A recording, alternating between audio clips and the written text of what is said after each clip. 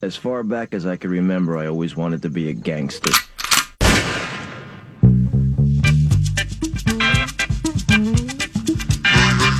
What in the ham fat is going on with you guys? 9 to noon.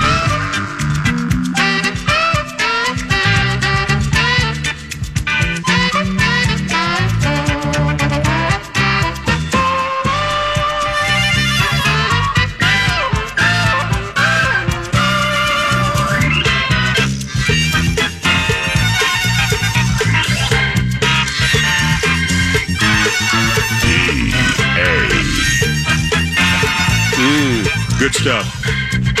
Just listen. Just listen.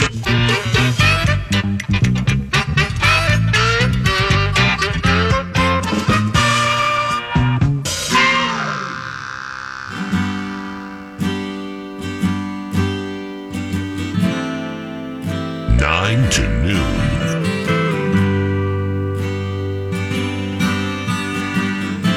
Middleton waiting for it as he got back to his skates, and he unleashed a shot that was stopped by Vanacek. Now Greenway a bit off the left wing boards. It's loose. They score! Eriksson banged it home. It's his second of the night. Vanacek would like that one back. A big rebound. And Joel Eriksson makes it 3-0 Wild. It's easy to do.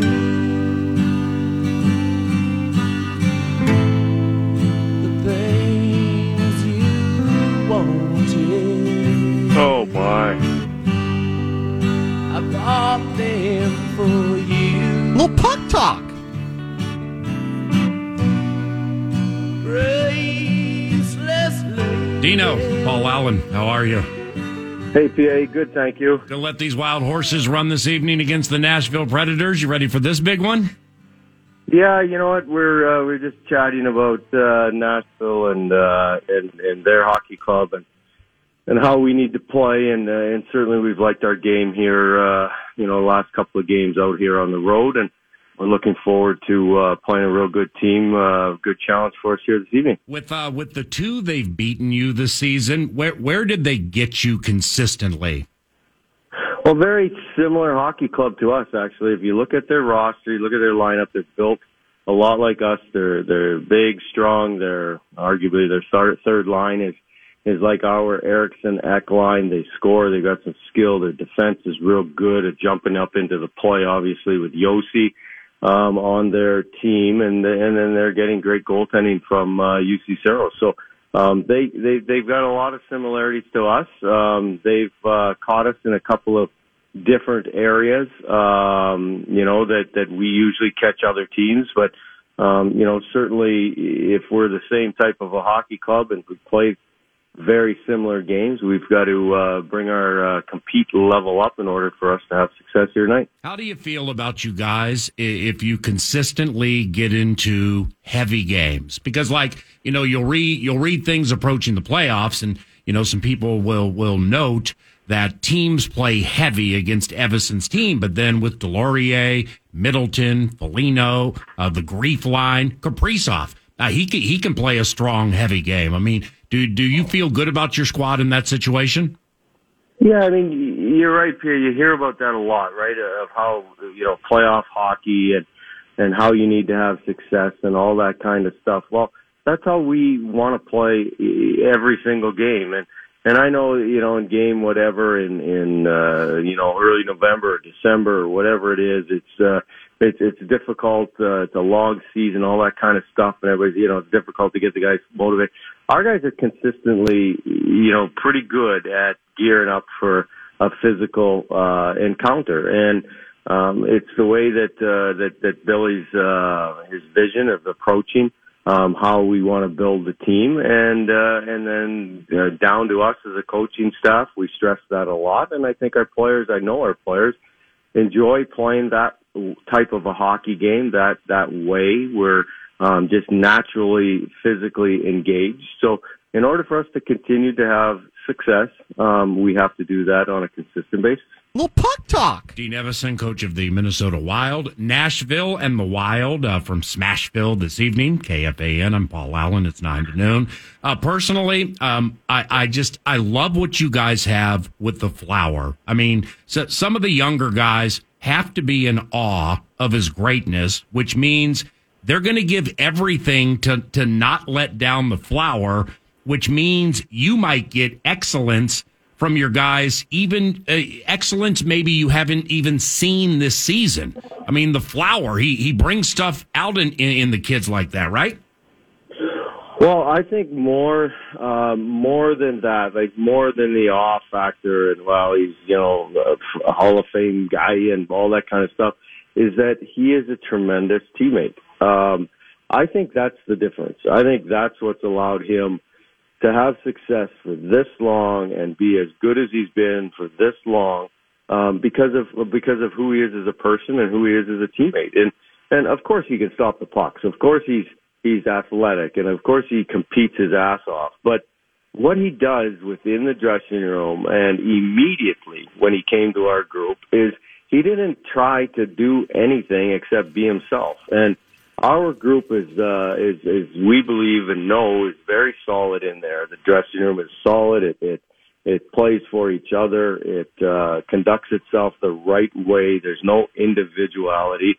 And he's just added to that group and accentuated that group. So I think more than anything, I think that's what the guys really love about him and him being on our hockey club. Hey, Coach, how would you describe Marc-Andre Fleury's style of goaltending? Compete. It's I don't get into too much. You'd have to talk to Freddie Chabot about how he stops the puck because I don't give a crap how he does it as long as he does it. But he's just constantly energetic and competing his butt off, and he gives himself a chance to keep it out of the net every play. So with Freddie, with the goaltending coach Freddie Chabot, how do you coach the flower? Just like anybody else, but still, I mean, we're talking about multiple titles, HOF, and he's seen everything. Like anyone else, we everybody doesn't get treated the same, but everybody gets treated fairly. Like we don't change how we coach, or we don't change how we approach individuals or people that have come into our organization. We treat them exactly how we treat everybody else, and that's to fairly get them on the same page as us as far as the team is concerned, and systematically we teach the exact same stuff. And I'm sure Freddie's got differences that he works on with Cam as opposed to Marc-Andre, but as far as the team aspect of it, it's exactly the same. 2 in a row for Dino. 9 to noon. Nashville tonight. Cam, you mentioned Cam. I mean, he's playing terrific. He's just playing so well. It's nice to have that part of the equation settled. Well, I think that, and for sure, both guys are stopping pucks, and but we believe that we're very committed down there to keep pucks away from the front of the net and then keep people away from the front of our net. We boxed out extremely well. We had really good sticks keeping people away from the front of the net, got rebounds into safe spots or cleared them out and led to offensive opportunities the last couple of games. We have to continue to do that, especially against a team here in Nashville that gets to the net as good as anybody. Boldy back tonight? He will not. He's going to skate. I shouldn't jump and say that. We don't anticipate it. He'll skate here this morning again. We had the day off yesterday, so he did not skate. I would think that even if he's ready to go, we would likely give him one more day. So I'm not saying 100%, but he's most likely not in this evening. It's his 21st birthday. You know he probably wants to play. Well, that's news to me because I don't care about that crap. I'm just worried about playing the hockey game. Well, I mean, being the coach, you kind of have to think about and look at everything, right? I mean, No, you don't. Who's that, Garen? Skayan? I don't know. I don't know. I don't concern myself with that kind of stuff. We just want to get ready to play the game here tonight. But certainly he's a big part of our hockey club. So the sooner he can get back, the better we'll be. A 21st birthday in Nashville. I'm sure he handled it responsibly. So we'll just we'll wait for him next game. Kaprizov has found a second gear, hasn't he? You know what? so business-like the last while, and we've talked a lot about his compete, his physicality, and when things aren't going well, his concern for the team, most importantly, and not about the individual. So he's he's playing extremely well. He's leading by example. Sure, he scores, puts points up, which helps our hockey club have success, but he competes as hard as anybody, and I think that's an awesome leadership trait. Dean, these Predators, you might catch them in the first round of the postseason. I mean, hockey, it's tough to have like a 75% effort game, but I mean, like tonight's game, I mean, do you sense it's going to have a playoff feel to it?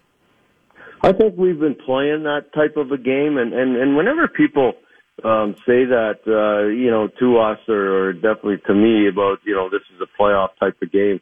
Well, everyone has been, and that's, again, how our hockey club is built and how we want to play. So playoffs are physical, playoffs are disciplined, they're, you're doing the right things, you're not turning pucks over, all those kind of things. If you can play that way from game one, it doesn't always happen, but if you can do that, then you're preparing yourselves to play in the postseason. So we're trying to play like that every night. Again, it likely will be that type of a hockey game here tonight that we have to do all the right things in order to give ourselves a chance. That Tyson Jost is playing well for you. What a scrappy guy.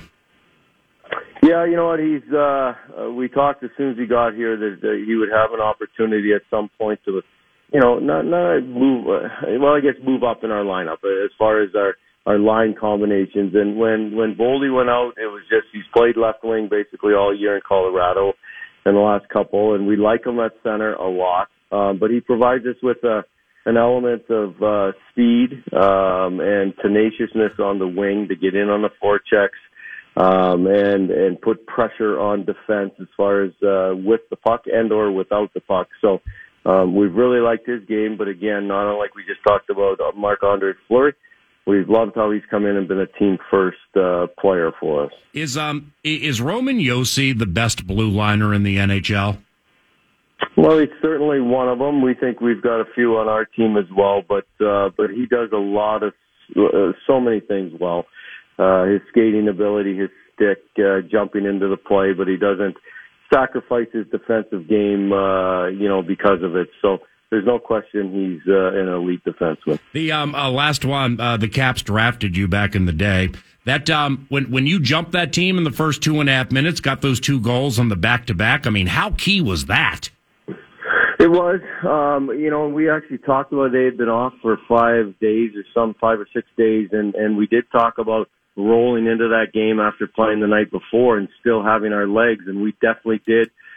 They did not have their legs early, and we took that away. But what was more impressive, not only our jumping them early, but consistently keeping them down once they were getting their legs. And what I mean by that is that we didn't allow them easy entries. We didn't allow them, turnovers on our part to feed into them getting back into that hockey game. So we liked how we conducted ourselves in that area as well. Stay hot. Talk to you soon. Thanks, P. Appreciate it. Dean Evason, coach of the Minnesota Wild. Nashville this evening. Wild hooking Nashville or St. Louis, most likely in the first round of the postseason a few weeks from now. And you will hear that playoff atmosphere with Joe O'Donnell and Tom Reed, Kevin Fallness, metaphorically by their sides. This evening, it is the Wild in Nashville, FM 100.3, KFAM. In a roundabout way, part of the TimberTech set list. What's on deck 9 to noon does include that Wild game later this evening. Minnesota Timberwolves head coach Chris Finch. He joins at 11:40. We got the coach for the Wolves, Howell, each and every week. Today it's 11:40 with Chris Finch. They play the Wizards this evening at Target Center. Couple of Viking segments at least commence at 9:35. Talkbacks in play. Free iHeartRadio app. Hit the microphone. Fire away with a take or a talker. And in a roundabout way, join 9 to noon with me, Paul Allen. Nordo produces. He's mad producer. It's FM 100.3 KFAN. The kid with the curl stole the show last evening. College Basketball Championship on KFAN, a truncated recap when we return.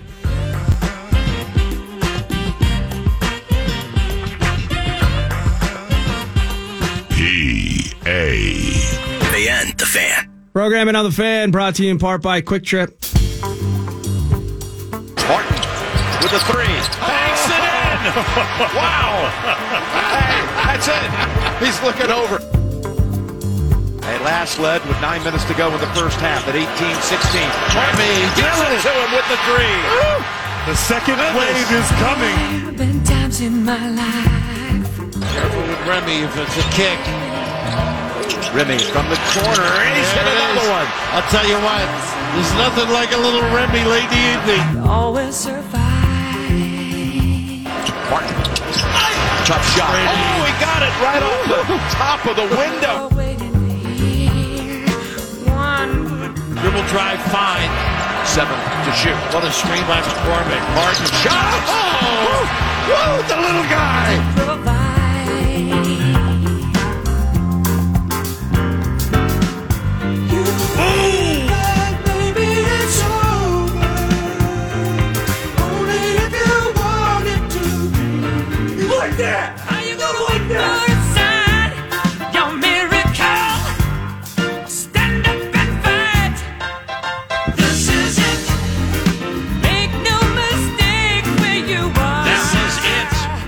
Kansas Jayhawks running down the North Carolina Tar Heels last evening, as heard on KFAN, including Bill Raftery. Nothing like a little Remy late in the evening, talking about the kid with the curl, Remy Martin. Remy, don't tell me. No, not cognac. Ooh, you had it on the tip of your tongue first. It's a bourbon. Cognac. Brand. Oh, it's brandy. Such a fine girl. What a good wife she would be. I thought Remy the drink was a cognac, and Remy Martin, the basketball player, was sipping cognac like a French king. Remy Martin, the kid with the curl. You happen to know what his real first name is? And good morning. And good morning. I have no idea. Reminisce. I just guessed that it was brandy. It might be cognac. I'm not sure. I thought he was a Jeremy Martin, but he actually, of Filipino descent, is Reminisce Martin. Shorten it up, it's Remy Martin sipping on that Remy, whether it's a brandy or he's sipping cognac like a French king. The kid with the curl. Looks like it's cognac. You were right. Sipping, well, you know me, I'm drinking aficionado. He's sipping cognac like a French king with that little twirly thing dangling down his forehead, bouncing about as he runs up and down the court. Reminisce Martin, the kid with the curl. What an interesting run for this young man.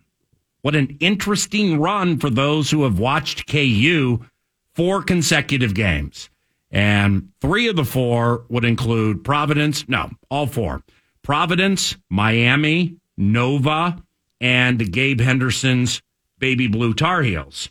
Interesting run for this young man. Plenty on which to his first name. Reminisce. For Remy Martin, the kid with the curl. He had 23 versus Providence in the Sweet 16.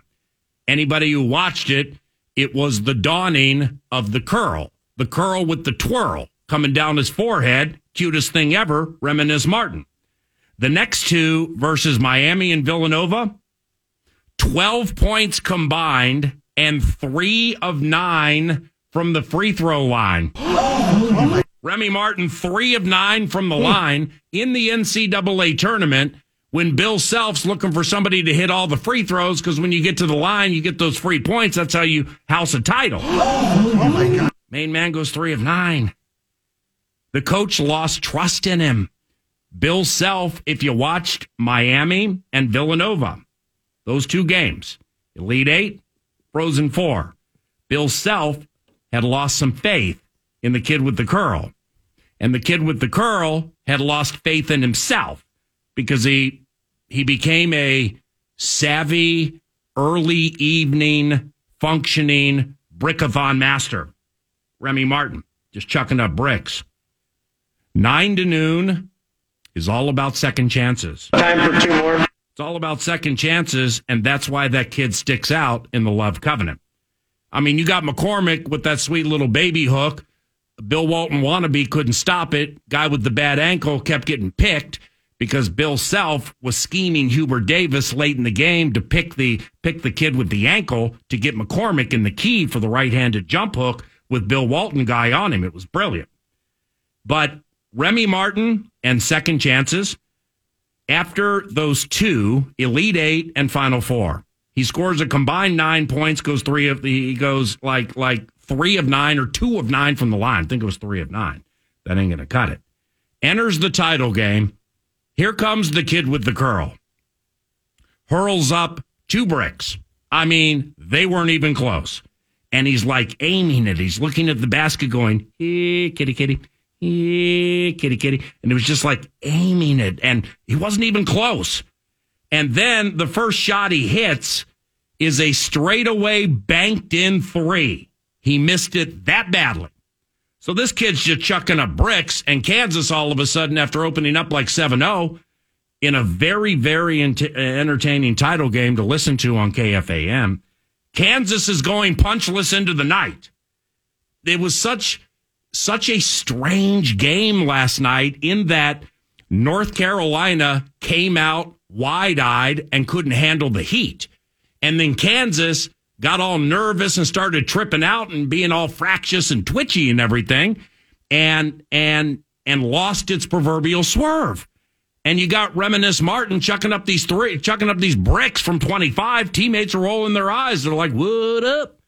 And North Carolina then rendered the Jayhawks catatonic. You couldn't get anything from that team, man, when they were down 40-25.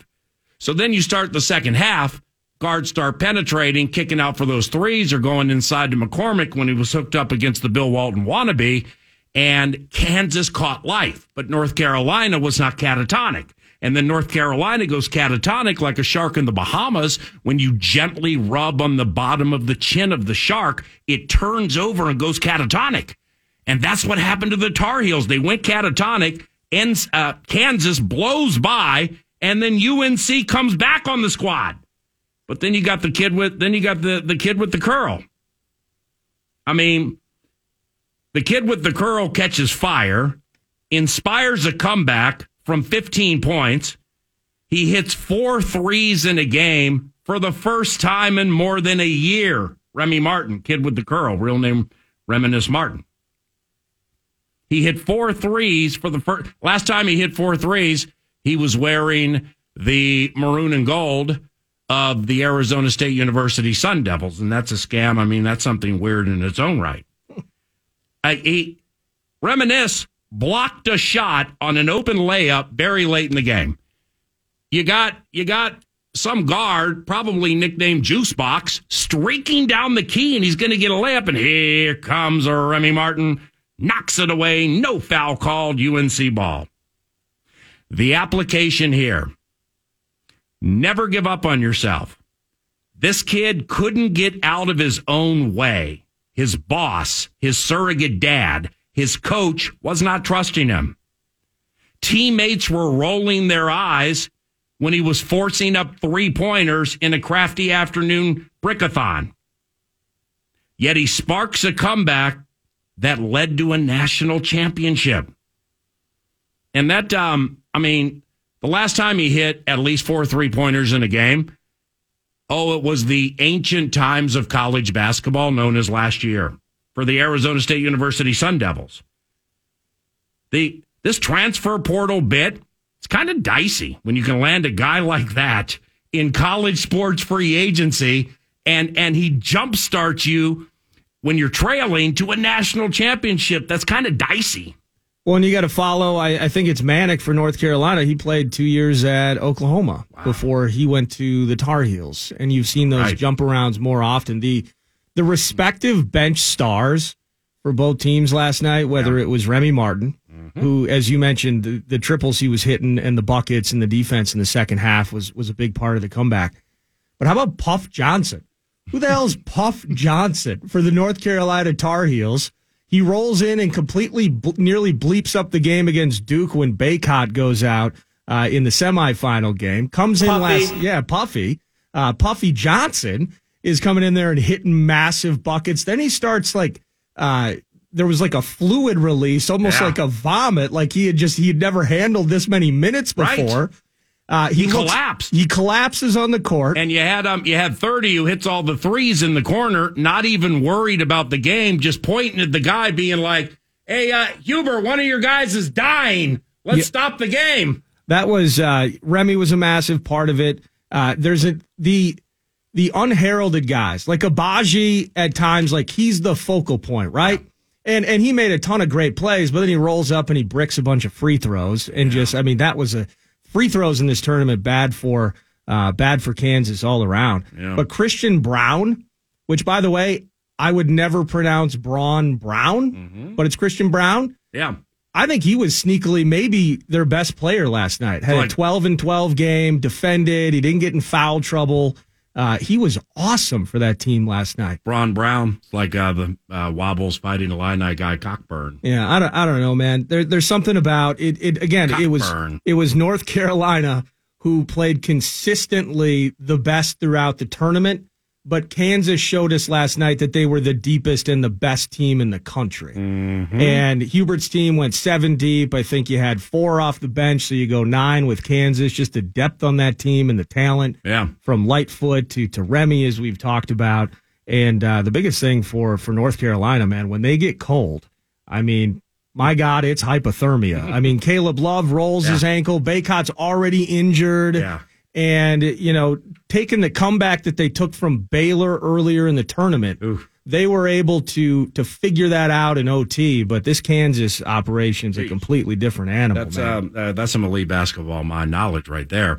The kid with the bad ankle, that's Love, right? Yeah, Caleb Love was there. He was looking like Nerlens Noel for about half the game. Well, okay, so Baycott's their big guy that had the ankle injury, and then he re-rolled it with about 40 seconds to go. Number 5, right? Yeah, but Caleb Love is their guard. I think he's the guy that was streaking to the hoop when Remy made that block. Yeah. But he was their big-time outside shooter, and I think he was 1 of 7 or 1 of 8 from deep last night. Yeah. When those things weren't falling, they didn't have answers. Manic was manic. There's no doubt about that. But overall, R.J. Davis and Caleb Love couldn't get going.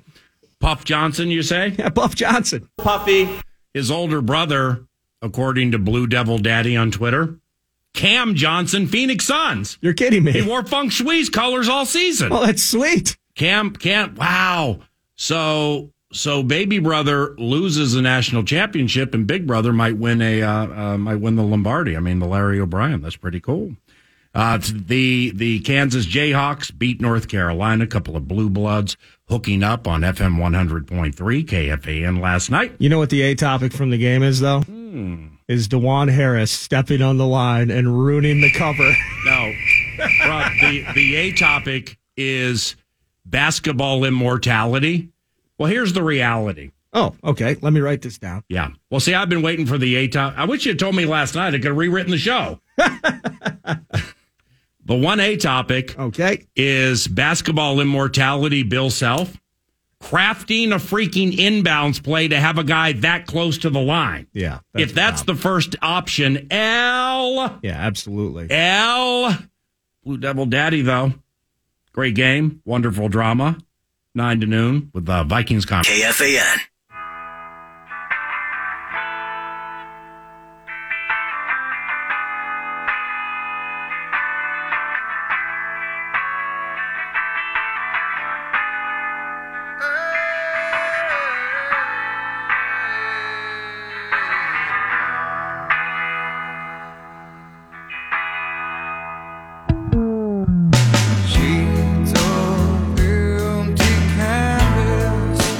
Scintillating.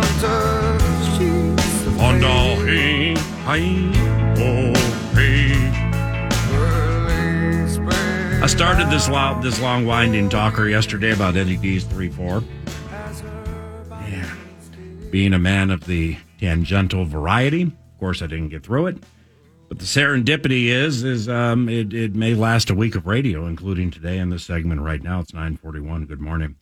What we did was, you see, it's after being away for a while, and being able, well, I guess I'm always able to observe things from air traffic control as opposed to being immersed with the details of professional and or personal life that go into like that middle seat we call 23B.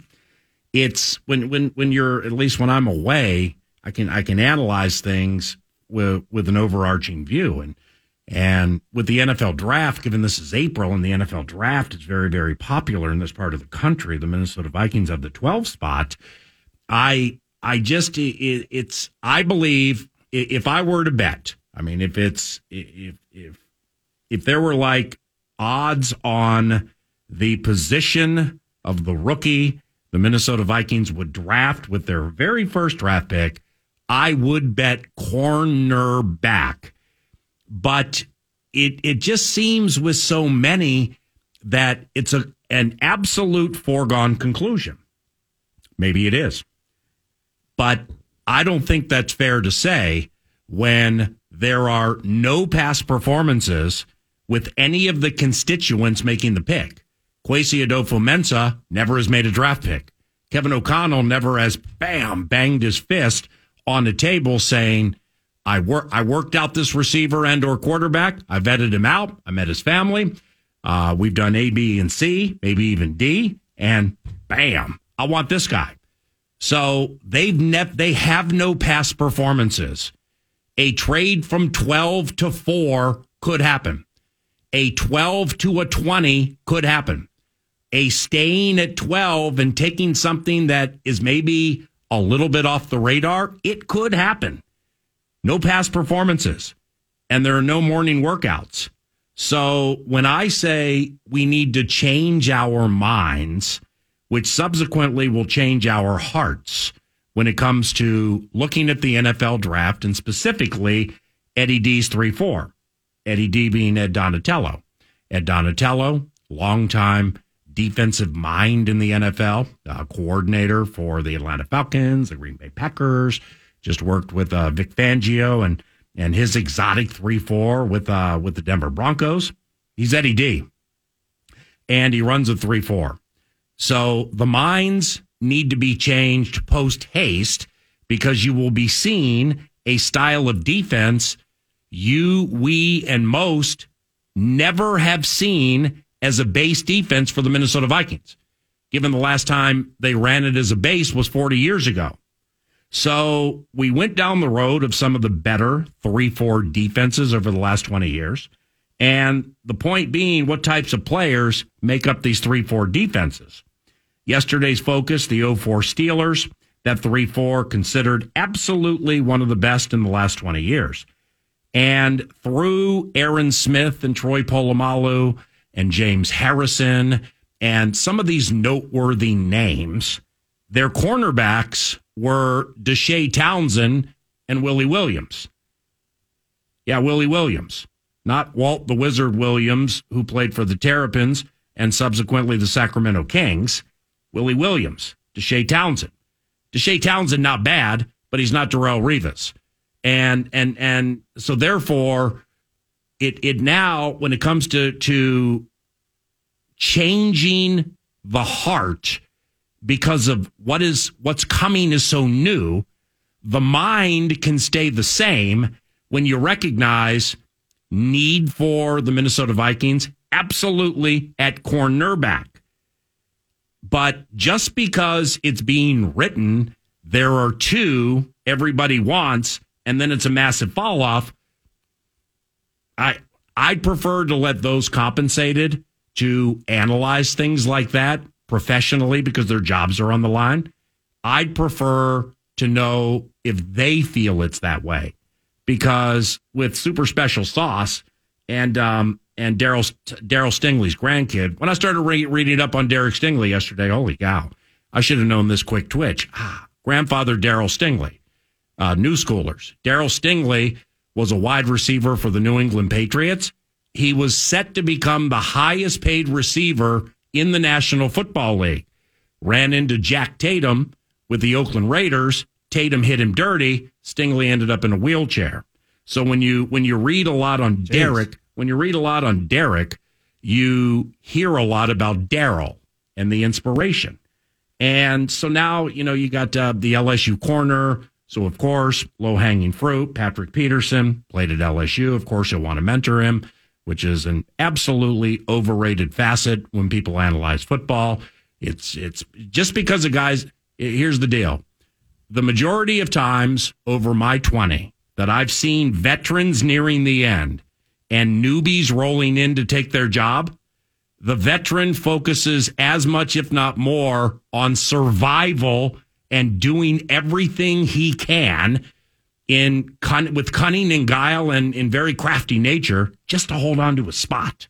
So, yeah, there can be some pointers, but I mean, this ain't going to be like, say we take the LSU kid, the corner. It ain't going to be like, hey, every Tuesday, come over to my house. We're going to sit down and watch film for 6 hours. I will say that Mr. Peterson, after announcing his return, he and I believe it's Bryant McFadden, right, on their podcast, openly stumping for the team to take Stingley. Of course. So, LSU. And it is the LSU connection. Mm-hmm. So as much as the mentorship can be overplayed, that connection, and that's what we're looking for. We're looking for angles. So you got the LSU connection there. Yeah. You got Durante Jones, who was running the DBs down there last season and now is back here doing the same work with the purple. Like it. I mean, it's obvious. It has to be Stingley. There's no other answer at 12. Might be Stingley. The constituents making the calls have no past performances, so I'm going to sit back and just enjoy the equation as it simmers up to the draft.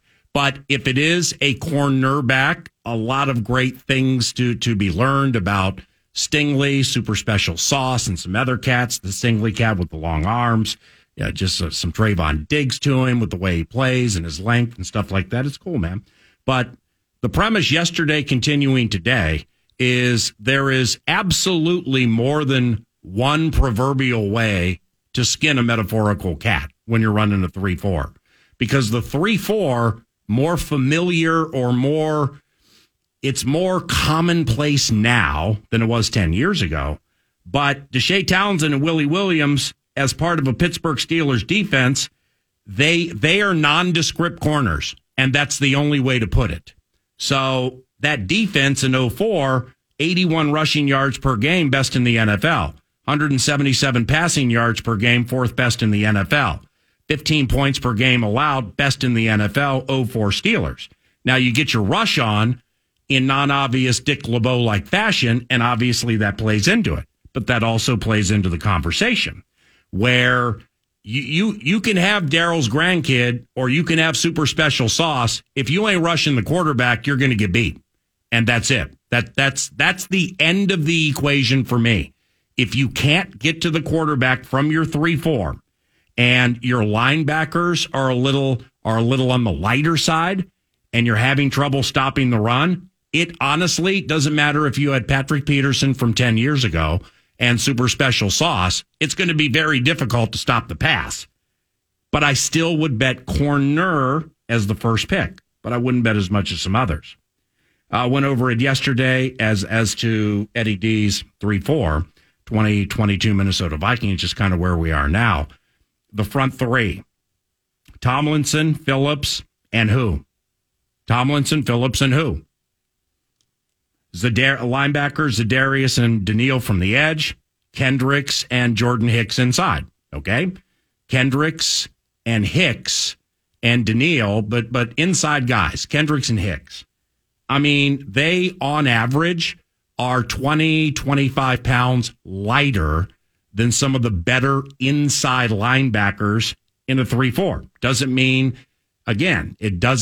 you can't skin that metaphorical cat with your proverbial players. But if you look through the annals of time and some of the better inside 3-4 linebackers, they go 245 to 253. Then on the back end, you got just front seven for now. Guessing the guard in 10 minutes. The girth and thrust and point holding of the defensive end is imperative. My example from yesterday will be my example now. His name is Aaron Smith. He's one of my favorite players over the last 20 years. Kind of underrated. 6'5", 298-ish. All right? Defensive end in a 3-4.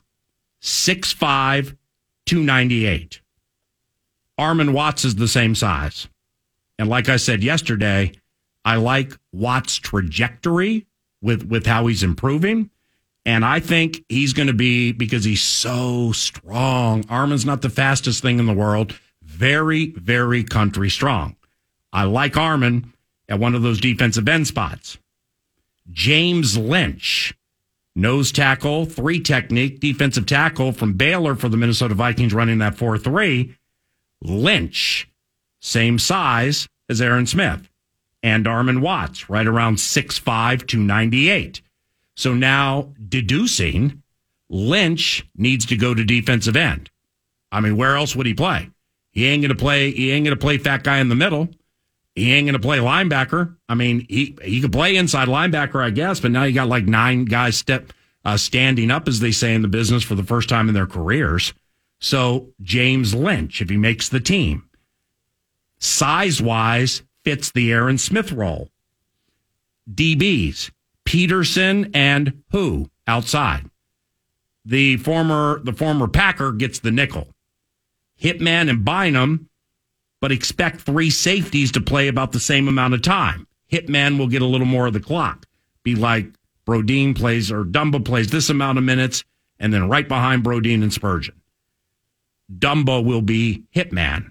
He'll play more, but I low-key am expecting 3 safety looks from Eddie D's non-obvious. But that provides at least one another who. Okay, so we got who's there. We're light inside with the linebackers. Who's our third defensive end? And who are they going to have backing up Zadarius Smith and Danielle Hunter when it comes to rushing off the edge? We can say it's DJ Wanham, okay? Can we say it's going to be okay with DJ standing up and playing the way he plays? Yeah, I think it will, but it still leads to a who. It does lead to a who. I actually, with the way you line things up on the interior side, whether it is Armin Watts, it's Lynch, when you're talking about 12, and corner is, in my opinion, the prohibitive favorite, but depending upon how things play out. No, it's favored. The ability to add a beefy guy up front defensively. Defensive end. See, that's when I say we need to change our minds. Because defensive ends like Yannick Ngakoue in the one-trick pony, he's a defensive end in a 4-3, and he's light. But he's light, but he does one thing as well as any pass rusher in the NFL. But there are 3 things that need to be done that are super key, and he can't do 2 of them. Right. He can't stop the run, can't hold the point of attack, and or keep contained. So in a 3-4, Yannick would probably be an outside linebacker versus a defensive end, right? In a 3-4, Yannick's on the bench. Well, okay, perfect. But I'm thinking about one of the biggest challenges, and I love the focus on the front 7 because a couple of guys you haven't mentioned outside of Wanham, Patrick Jones and Janaris Robinson, who were, both complete non-factors last year. My point is, though, is that I almost feel more comfortable that we have enough 300-pound guys that somehow via talent, skill, technique, change, practice, that they can exist in there, starting with Phillips and Tomlinson and maybe Armin. Let's just put Armin in there for the sake of this conversation. Yeah. On the outside, if they stay healthy, it's a force and it's an amazing duo. Big if. But, and it is a big if, and I don't like anybody that's behind them right now on the depth chart. Hunter and Smith, off those injuries everybody knows about. You got a combined 34 games for both of them. Yeah. I mean, honestly, if you get 20 or more, 21, 22, 23 or more, that'd be great. Yeah. And I would honestly set the over-under in the 20s simply because of the recency of the past performances. Absolutely. And you're hoping that we all get paid on the over. But hope can kill you in this regard from a health standpoint and trying to win games. So the focus on the middle and who that guy is with Tomlinson and Phillips, love it, need to focus on it. And that's what muddies the conversation when you just zero in on the Stingley or the Sauce-related names because they're flashy and they're cool. You need to figure out, though, who's behind Zadarius Smith and Danielle Hunter. that for me becomes almost like the focal point in totality with that front seven. Right. And again, when it comes to changing minds, and it's up to people if they want to do it. If they don't, that's fine. But it's like you said, we have defensive ends you believe that can exist. Is that how you put it? I think as of right now, Armon Watts could start and be proficient at least a couple, if we're talking about 3 or 4 things you need. I like Armon Watts, his strength, his size, his ability to swallow up space. What about his girth? Oh, I mean, the girth is just fantastic. So tremendous thrust. Oh, the middle thrust is what we're looking for in this 3-4, and he can provide a lot of it. Aaron Smith is who you need. You, again, you change everything. I mean, this isn't a repaint the kids' rooms with Castile foam. This is not add crown molding to the sinkhole room. This is not ponder finishing our basement. This is a freaking gutting of a house and flipping it, hopefully for 12 wins. Yeah. So this is a gut job here. What about Sheldon Richardson on Out. a super cheap deal? Out. I mean, if they sign him, great. I'll call the games and root for him. But where's he play? Too light to play defensive end. Well, he's listed at 6'3", 294. Oh, he's 294. Wow. So and they moved him outside to a 4-3. He didn't get any sacks last year, but out of need, he played D end and created some problems. I didn't like his season. Did you? No. Yeah, I didn't like his season. But I'm just trying to find options and put some of these names on the table because right now what I'm seeing is we have a couple of guys we think can work, but we only get one pick at 12. Right. And right now that's difficult for me. And we haven't even gotten to, which is you talk about, long-winded and tangential, the middle linebacker situation. Again, depth. Well, Kendricks and Hicks play. So, I mean. Well, they'll play, but hopefully they play every snap. But, when you renovate a house and you got a house to flip it, with the anticipation of going from what we have last year, 7 wins? I think we had 7. Yeah, from 7 to 11 or 12 wins. One of the keys is getting rid of the old furniture, is finding the furniture that has wobbly legs. Yeah. And might not even want to be in that house, and you rid yourselves of it. And that's changing minds, changing hearts, and changing things that potentially need to be changed with the new house. Much more on this coming up later, or maybe tomorrow. But some more Vikings conversation involving the offensive side of the equation.